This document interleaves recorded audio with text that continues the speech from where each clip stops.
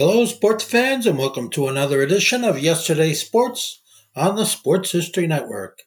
And make sure to check out sportshistorynetwork.com/giveaways. I have two signed books I'm giving away. One is titled No Nonsense Old School Weight Training, and the other is Reliving 1970s Old School Football. In this episode of the Pigskin Dispatch, we're going to go back and look at some of the great fields that were built in the 1920s as memorial stadiums with a curator and historian of many museums, and Jeremy Swick, the average historian. He joins us in just a moment to tell us all about the memorial stadiums and more. This is the Pigskin Daily History Dispatch, a podcast that covers the anniversaries of American football events throughout history on a day-to-day basis. Your host, Darren Hayes, is podcasting from America's North Shore to bring you the memories of the gridiron, one day at a time. So as we come out of the tunnel of the Sports History Network, let's take the field and go no huddle through the portal of positive gridiron history with pigskindispatch.com. This podcast is part of the Sports History Network, your headquarters for the yesteryear of your favorite sport. You can learn more at sportshistorynetwork.com. Hello, my football friends. This is Darren Hayes of pigskindispatch.com. Welcome once again to the Pig Pen, your portal to positive football history. And we are going to stare in that portal today and go back into one of my favorite eras, the 1920s and some other pre-World War II eras of the gridiron. And we have it with a very expert person that has a lot to do with history. Actually, he goes by the moniker of the average historian. He has been a curator and worked at multiple different museums, including the Pro Football Hall of Fame and the College Football Hall of Fame. And his resume goes on and on and on. He's knowledgeable about history and especially gridiron history. And we're going to welcome him in right now. Jeremy Swick, welcome to the Pig Pen. Thank you so much for having me. I really appreciate it. It's so great to be here. We appreciate you taking the time to come on and talk to us tonight. But first, before we get into our subject tonight, we'd like to learn a little bit more about you.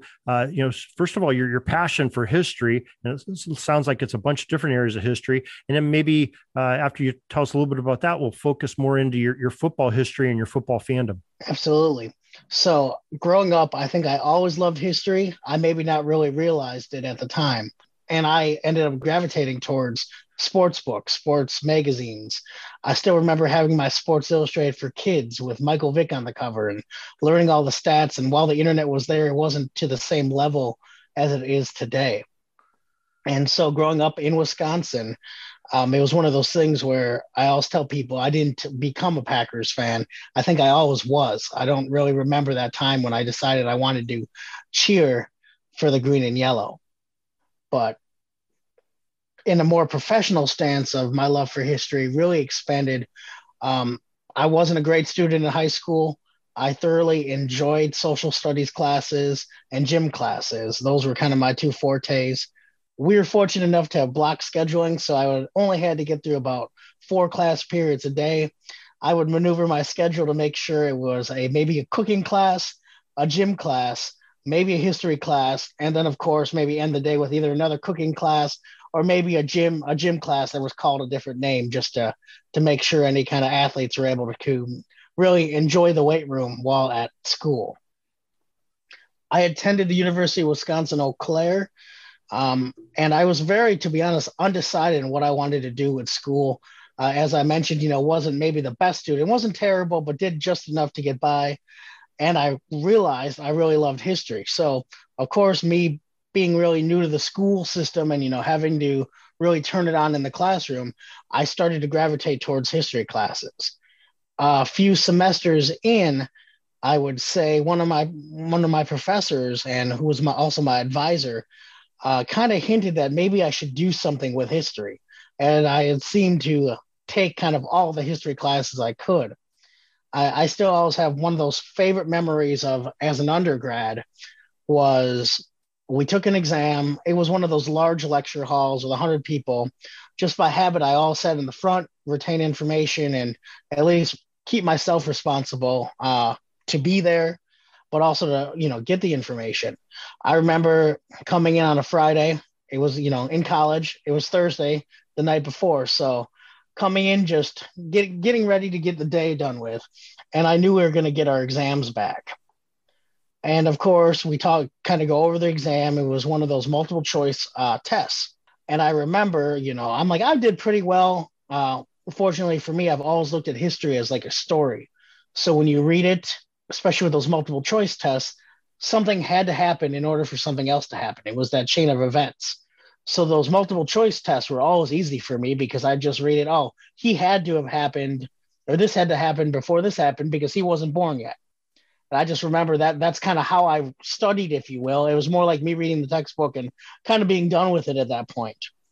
But I remember this class specifically because our professor was talking, and she said everyone did real well. Some, not everyone did great, but everyone did pretty well. And she was like, I have shout out one person. They actually got 100% on this exam. And in my brain, I'm like, oh, geez, who messed up the curve? Because, the grades were set on a curve. And so I was like, who got this 100%? And of course, to give me my props, she calls out my name. And it was kind of one of those first moments where, I think I did really well in school for one of the first times, not ever, but in a while. But also kind of, I think, subconsciously put me on the right track in my brain to know that I really did enjoy this history thing. Fast forward a few years later, of course, I think we all historians a lot of times fall into the trap. What are you going to do? Teach. So I was involved in the education program up at Eau Claire, and I always attribute that to really helping to develop my soft people skills, working, with crowds, being in classrooms, being in front of large audiences. Later, I wouldn't realize they would be on live TV and doing podcasts, but it was one of those things that really helped me develop as a future historian and professional. Ended up not completely going the education route. While I still loved working with students, I found other avenues for that, and actually ended up deciding to go to Eau Claire for grad school, almost right out of college, right out of undergrad. And I always tell this story that I decided in about August of that year. And so it was a pretty tight deadline. I had talked to my professors. I knew I'd get in, but for all the official paperwork to come through, it was a little nerve-wracking at the time because I technically was about to audit some classes, just being in the classroom, knowing that everything else would fall through in the next week or so. Of course, that's what I did. And it really, to be honest, kind of changed the course of my life, if you will. I went to school at Eau Claire. As I mentioned, I got my master's at Eau Claire as well. And one of the, circumstances that happened was the guy who was the curator out at the Patriots Hall and now at the Packers Hall of Fame, Brent Hensel, he also went through the program at Eau Claire. Our professors were fortunate enough to kind of see that we were definitely on the same track, had the same interests. I wrote my undergrad on early American rugby and how American football kind of gave that death sentence to rugby in America.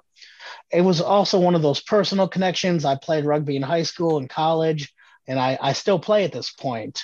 But it was always one of those areas of history I always wanted to learn more, and I felt myself digging deeper and deeper into kind of the mystery of sports and history and popular culture and all that. Well, Brent ended up helping me get my internship at the Pro Football Hall of Fame in 2016. And for those of you not from Wisconsin, people might not know that Brett Favre was inducted in 2016. So as a kid from Wisconsin, I got to celebrate my idol induction to the most prestigious Hall of Fame in the country when it comes to professional sports, professional football, if you will. That's quite an honor there. Things have really changed there the last decade or so, haven't they? Oh, absolutely. It was great. It's funny. Their curator, Jason Akins, I just talked to him on the phone today. So one of the great things about the Sports Hall of Fame, sports heritage, if you will, especially in the United States, is that it's a big group of people. It's also a really close connection. And whenever if I was at the college hall or the pro hall, or even now, if I call people and maybe need a favor with someone or making an introduction to someone, it's always a great network to have. I noticed on your shirt, the listeners can't see your shirt, but you has a National Football Foundation emblem on his shirt. So I know talking some serious historic gridiron legacy here. Definitely. And, the Football Foundation, throughout my time at the College Football Hall of Fame, they were so great to work with. I truly appreciated my time with them. And again, still talking to people to this day. College Football Hall of Fame.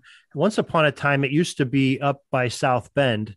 I live in Erie, Pennsylvania, so I have a brother that lives in Chicago. So we would travel up to Chicago on I-90. You get off at the South Bend exit. You're turn one way, you're at the College Football Hall of Fame. You turn the other way, you're at Notre Dame. And I'm a Notre Dame fan, so it was a great stop there. But they moved that a few years ago down to Atlanta, and I assume that's where you worked, was in Atlanta.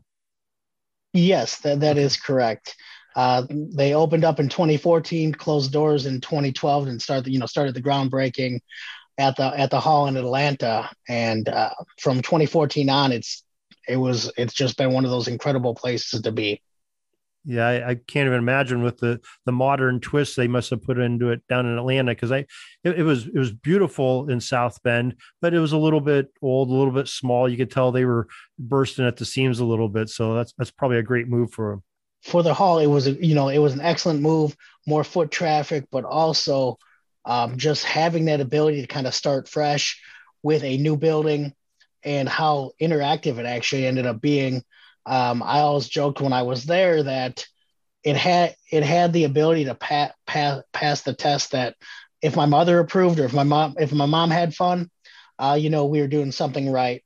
Up in Wisconsin, it's all Packers all the time, and of course, we do have our love for the Badgers up here, but it's definitely a different breed down there in terms of that love for college football.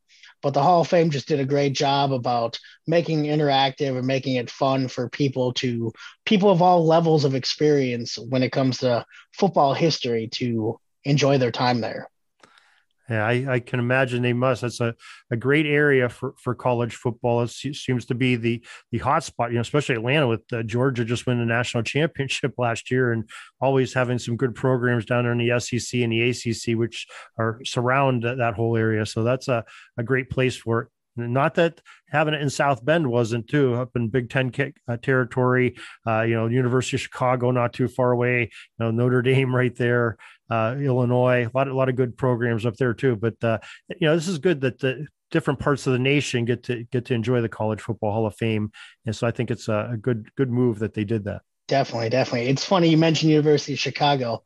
It just made me think of one of my favorite exhibit pieces I had the opportunity to view when I was down there.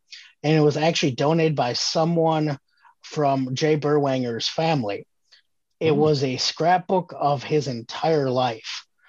And I never thought I'd be seeing baby pictures of Jay Berwanger, or him at his first school dance, or as a child, or growing up throughout his life. And it was just one of those really cool, connections of college football. And you mentioned University of Chicago, that just kind of made me think of it. Yeah, Berwanger was definitely one of Coach Stagg's favorites, I think, because he very much promoted the game and what the game that Stagg wanted it to be. And he was a great player too. So great history there. Well, you came on for a subject that you said you did your master's on, I believe you said your master's thesis in college, and that's talking about some of these older stadiums, the memorial stadiums, I believe you categorized them at, that were built basically in the 1920s, which was one of my favorite eras of gridiron football. Yes, it was one of those eras, and that is what I wrote my master's thesis on. College football stadiums in the 1920s. I called it a living memorial, a case study of the creation of memorial stadiums at the University of Illinois, University of Minnesota, and Indiana University during the 1920s. And one of the best pieces of advice, and I'll shout him out, Dr. Mann, who was one of my advisors while working on my master's thesis, was writing something on you would find passion in. Every day you write on it. You might not enjoy it every day, but you have that passion and that interest. And that kind of led me down that path, because from what I learned from past experiences with other graduates or soon to be graduates, is a lot of times, and I can't even imagine those who have gone the next step and worked on a full dissertation, is if you start to hate your paper, it makes it being done with your paper a lot more difficult. And so I found those areas that I really found interesting even from the preliminary research. Okay. Now, I'm not familiar with either of those three stadiums. I've never visited them. Let's put it that way. So other than them being built in the 1920s and they belong to Big Ten schools, what are the similarities that sort of had you group those three together? What brought them together? Yes. So first, before that, I just want to take a little bit to talk about what came to be in the 1920s, or really the late 1910s. Sure. It was almost like the perfect storm, if you will, of building college football stadiums. Of course, there were older stadiums, and I think Harvard is usually the gold standard that was built on Soldiers Field as kind of, it wasn't the biggest, but it was the most well known. And I always remind people that this was the time period of the Ivies. They were the kings of college football at that time. And so, as I mentioned, they were kind of the gold standard. And you started to see, even before we entered World War I, the idea of using football stadiums or athletics as kind of a gathering place or a place of notoriety for those who had previously served. If you think of places like, of course, Soldiers Field at Harvard, or Camp Randall, of course, in Wisconsin. This idea of having a gathering place, a common place, if you will, a uniting place, what wasn't a brand new idea. Going off that, another interesting aspect was, and I realized during my research, I had to take the lens of what we view today as, where we look at colleges as they call us every month to get more money for something. And didn't we already just give you all the money we had and then some? I am fortunate enough. I don't have any student loans. I paid those off. Just wanted to throw that out there. I'm fortunate in that respect. But it was this idea that there were these class memorials, senior classes would all get together and chip in a certain amount of money and to donate, whether it be a memorial gate or a garden or maybe a bench or something like that. One of the areas that really I found interest in was the University of Illinois, and they were kind of the first people I really started to take that deep dive into. And they had I believe the class of 1914 had this idea or desire to donate these chimes. It was going to be a large purchase, and like wind chimes as a way to kind of give back. But each class, the plan was for each class, so you'd start donating as a freshman, and then as a sophomore you donate, as a junior, as a senior. So by your final class, it would be able to donate those chimes. Well, of course, what none of us really expected, except maybe I guess the rest of the world because they were already in it, was World War I, or as most people know, people know it as the Great War. That really sidetracked any kind of building, promotion, desire. They really wanted to focus on those that had already left school or those that were about to start training and serving. And so these ideas were put on hold. Eventually, the class, I believe the 1921 class, were finally able to donate the chimes. But this kind of brought into a new realm of not only just the senior class donations, but also the university's desire for new buildings and new infrastructure. And so this kind of started with, obviously it started with other universities as well, but Illinois really saw this as a perfect opportunity to not only have a way to build camaraderie with not only alumni, but current students, faculty, all that, to get this money to build these stadiums. One of the areas there that the pitfall, I would say at first, was they had all these ideas before they had any money. So I was able to look at some of these original blueprints and original plans. I mean, you would have thought, I can't even imagine, I can't even explain. Not only was it a stadium, it was courtyards around, it was tennis courts, it was, you name it, that stadium would have blown people away. And not to say the eventual Memorial Stadium didn't, but they used an interesting method, one they had already done, those memorial donations. it was almost like a subscription based, if you will, where every 6 months you'd pay in. Another idea with that was that after you graduated, you get a bill maybe every 6 months, and you donate the $20 or $50. Well, of course, post-war, post-graduation, you kind of forget to read those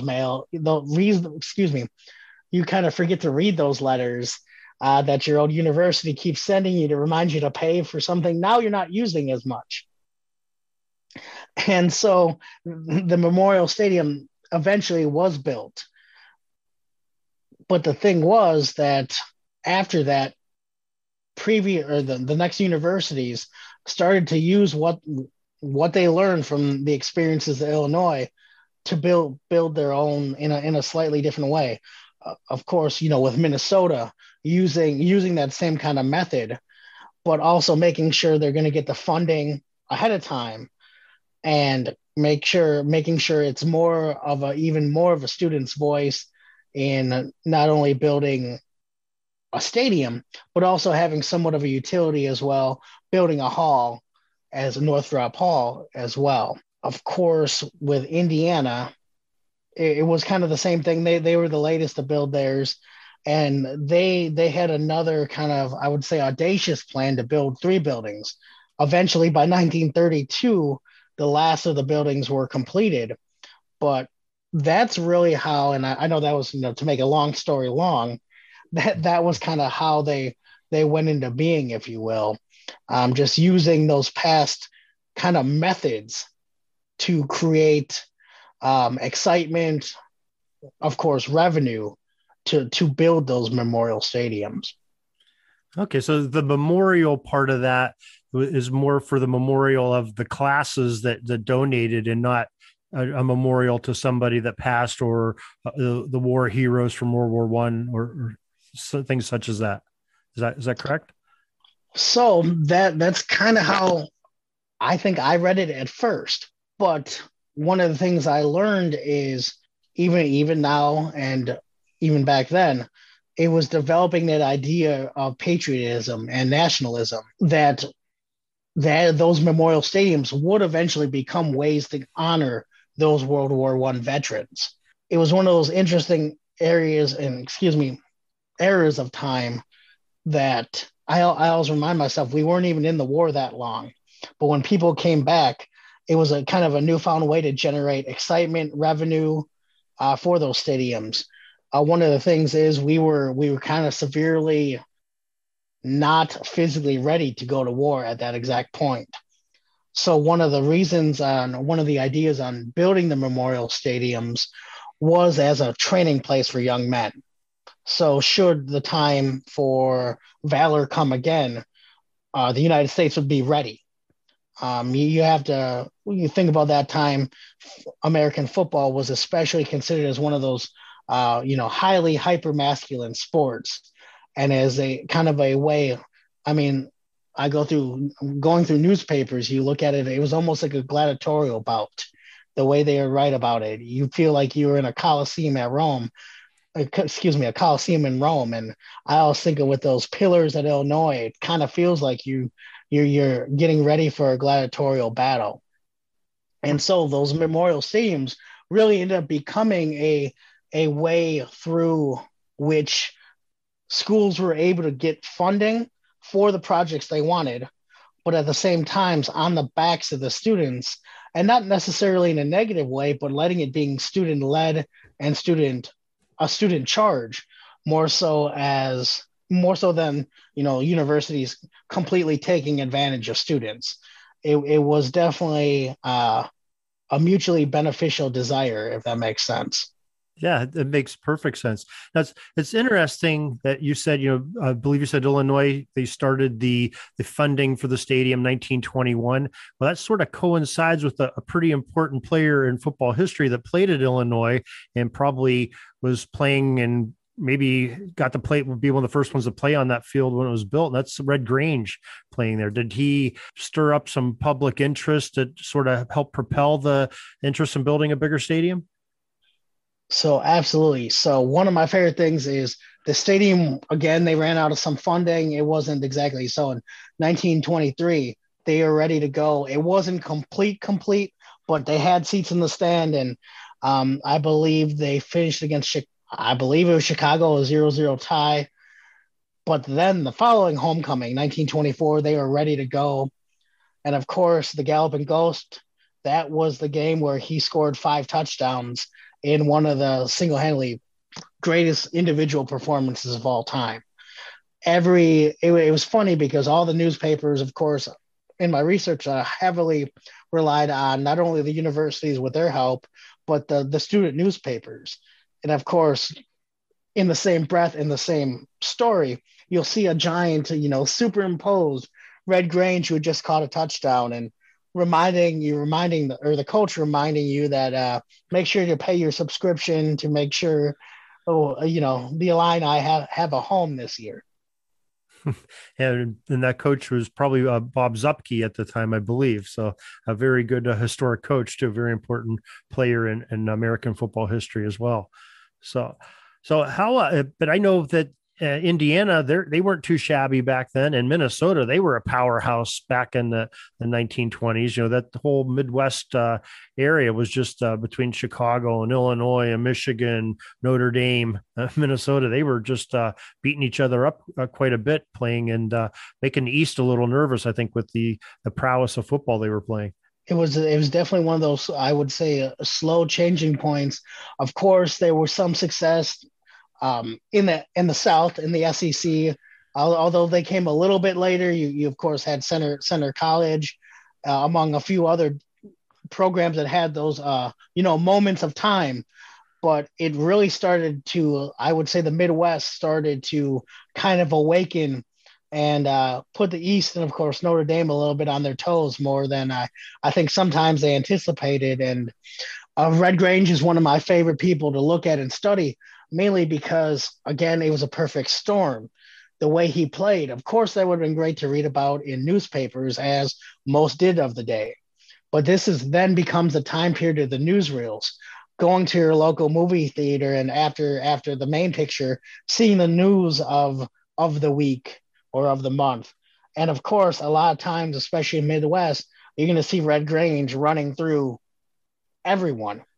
I mean, he was called the Galloping Ghost for a reason. And I would say, I always argue that he was kind of that era's Babe Ruth that baseball had in in years past. He was kind of the gold standard of what people envision, the gritty, tough. I mean, when you're called the Wheaton Iceman because you slung ice in the summers as you're, in between college jobs, he was one of those, I think, one of those larger than life characters. Yeah, a tremendous athlete. And like you said, his training regiment, which was probably somewhat accidental by carrying those giant blocks of ice around and to make people have cold food in their fridges at the time. Just a great training program and just natural ability as well. This is long before the weight rooms and sophisticated training programs we have today for college football and pro football. But he was definitely a great one. And, he had some other great names in there too. You had the Ernie Nevers and Thorpe was a little bit before them, but it's just some great players coming out of there. But I had to believe that Red Grange had to be a big part of that with that stadium. Maybe it ended up being a little bit bigger than they first planned. Yes. Red Grange, he's just one of those. I mean, just those guys of lore, if you will, when it comes to college football, and then of course, eventually pro football history. Okay, now, so these 3 stadiums that you studied in the 1920s, are they still in use today, or have they been replaced by other facilities? So Illinois is still around. Indiana shares the same name, but it is a different stadium. And Minnesota obviously is now no longer in use as well. So one is still standing 100 some years later. That's pretty remarkable. and I know I got a chance to tour the Yale Bowl probably about a decade ago in the off season, and just got to go into its guts and everything. And just, I mean, what a magnificent structure that is. So I'm imagining, it's maybe a little bit before the era of the stadiums you're talking about, but just the architecture that they did, they put a lot more into detail, a lot more craftsmanship than we have today of our, our molded cement things that they're doing. Everybody sort of had to do a lot of handwork and made it really kind of special for these architectural buildings that they built back then, including stadiums. Absolutely. And you look at the blueprints, and it was funny because in grad school, I had a lot of the scans of these documents. They had a great subscription book, and it started with these grand pictures of, envisioning what the stadium will be for years to come. It literally made you feel like you're going to a Coliseum. And of course, at the end of it, it has your little tabs where you can save your subscription stubs.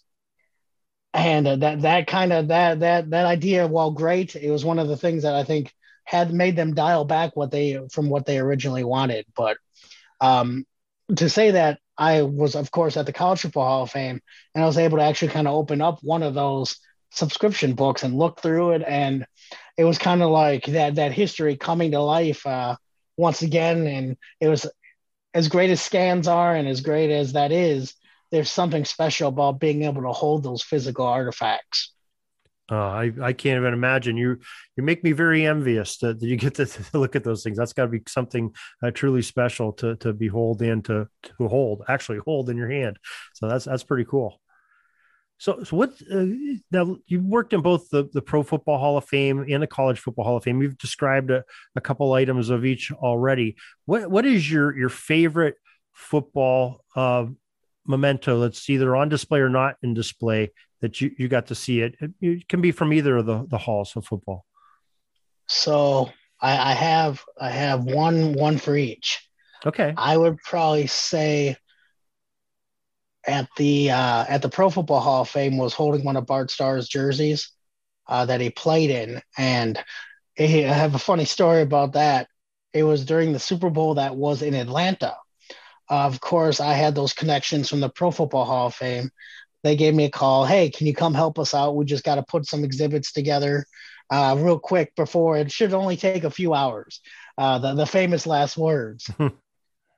Well, of course, on their way from Canton, their box truck broke down, and they had to get a new one. By the time that truck drove to Atlanta, all the gates were closed and no one was there. So they spent, an hour in the parking lot, the giant parking lot of the Georgia World Congress Center, trying to find this box truck, and us trying to find them. Well, of course, most of the hired help had already gone home. And so it's me and Jason, the curator there at the Pro Hall. About 9 p.m., we start putting up all these cases together, and about 4:30 a.m., we finish. But, it was one of those surreal experiences because I'm, again, never thought I'd get to hold Bart Starr's jersey once. And now I'm doing it again as a help to the Pro Football Hall of Fame. And one of the cool things they did give me is they gave me a helmet, like a Pro Football Hall of Fame helmet, which is, as an intern, I always wanted, but really couldn't afford at that current juncture in my life. And, it meant a little bit more that they gave it to me. But to say that was the Bart Starr, probably Bart Starr's jersey, because Brett Favre's bust was too easy. That's always the one I love to see, but the Starr jersey was something special as well.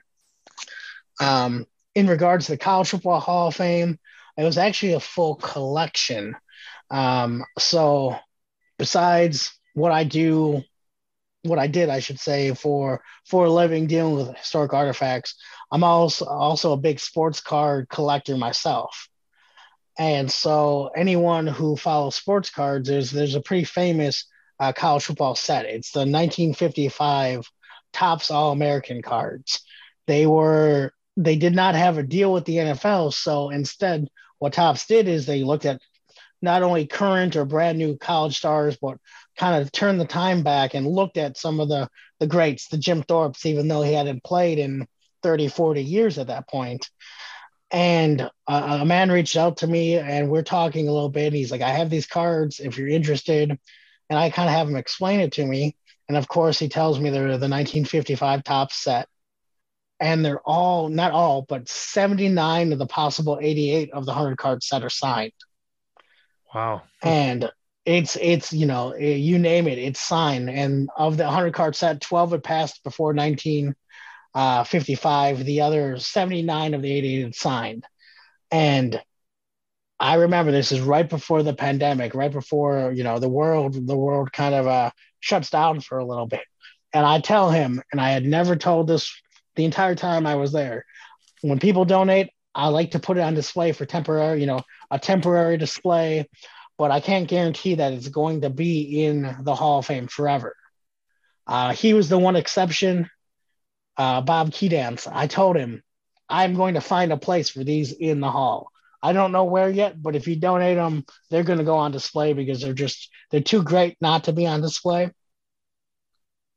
And of course, contact breaks up because it's the pandemic. I'm back in Wisconsin for a little while and I'm still not even, you know, completely working, but I'm calling him, I'm emailing him probably every other week just to, hey, you know, how you doing? You know, keeping in contact. And eventually he sends them. He also sends 1948 to 1952 exhibit football card set. Signed. It was signed. I don't remember the exact number, but it was signed by a lot of guys. Put it that way. And that was another one they didn't quite have it on permanent display, but it was one of those great things where we could use for different different moments. If we're talking about specific school, pulling it out that way. But it was one of those really, really cool experiences from being a sports card collector myself to being able to put something so rare for everyone to see. It was really fun. That's like sort of holding the holy grails, if you will, of sports cards, for especially gridiron sports cards, I'm sure. That is pretty neat. For sure. Yes. My favorite card from that set was the signed by all four of the Horsemen. Really? Wow. Yes. That is really neat. They were all still living in 55? Yes. Wow. Tremendous. That would be pretty neat. Are you still involved with sports curation and museums today, or that was just like a part-time passion and your day job is now historic in some other manner? So yes, I was at the College Football Hall of Fame for 4 years.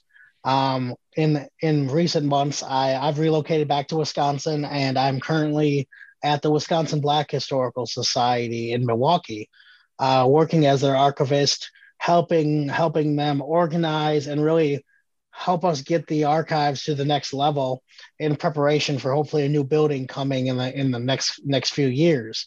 One of the areas of interest I've had throughout undergrad and grad school was African American history. And of course, that ended up dovetailing a lot with football, having the opportunity to interview different, important African American athletes, players, coaches, and continue to build upon that. I've had that opportunity to now move back to Milwaukee and, share those stories. But something, it's one of those itches that I don't think I'll ever fully scratch is being, meeting people like yourself to talk about the rich history of not only college football, but just what makes history so amazing. Yeah, I'm sure there's a lot of crossover in that, because that's pretty cool that you can refer back to your past life and as a football historian to what you're doing today. That's pretty neat. Absolutely. It's been just one of those great experiences for athletes and players of the African American community to really share not only their stories, but just show what is possible, not only in the realms of athletics, but, outside. I always think of, some of those key African Americans within the community. And it's just one of those ways to, bridge that gap and show, athletes are more than just athletes, but they have those abilities to, showcase, everything that people have to offer. Yeah, definitely. Well, Jeremy, why don't you, before we let you go, why don't you tell people where they can follow you on social media? If you have a website or anything that you want people to follow you on, please feel free to do it. We'll also reflect it in the show notes. So folks, if you're driving, we'll have this information on Jeremy too in the show notes of this podcast, so you can get to him as well. So Jeremy, go ahead, please, and share those with us. Yeah, so you can find me on Facebook, Instagram, and TikTok, of course, at The Average Historian. On Twitter, you can find me at RealJSwick. And feel free to reach out on any of those platforms, or send me an email, jswick@swickmedia.com. I always just love chatting with people and just, talking a little bit more about history. Well, Jeremy Swick, we thank you. The Average Historian has come and spoke to us about some great gridiron history and thrown in a lot of more American history as well. And we appreciate you, sir, taking the time and coming and sharing with us here in the Pigpen. Thank you so much. I appreciate it. That's all the football history we have today, folks. Join us back tomorrow for more of your football history. We invite you to check out our website, pigskindispatch.com, not only to see the daily football history, but to experience positive football with our many articles on the good people of the game, as well as our own football comic strip, Cleat Marks Comics. Pigskindispatch.com is also on social media outlets, Facebook, Twitter, Instagram, and don't forget the Pigskin Dispatch YouTube channel to get all of your positive football news and history. Special thanks to the talents of Mike and Gene Monroe, as well as Jason Neff for letting us use their music during our podcast. This podcast is part of the Sports History Network, your headquarters for the yesteryear of your favorite sport. You can learn more at sportshistorynetwork.com.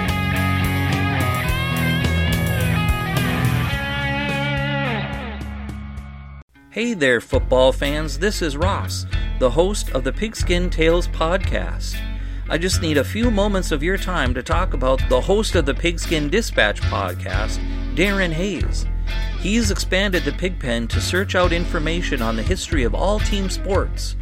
It's a quest to find out about the competitors, teams, and places chronicled throughout athletic history, through the uniforms and gear the participants used and wore. And he is taking you, the listener, with him on this educational journey to preserve sports history on the Sports Jersey Dispatch, found here on the Sports History Network.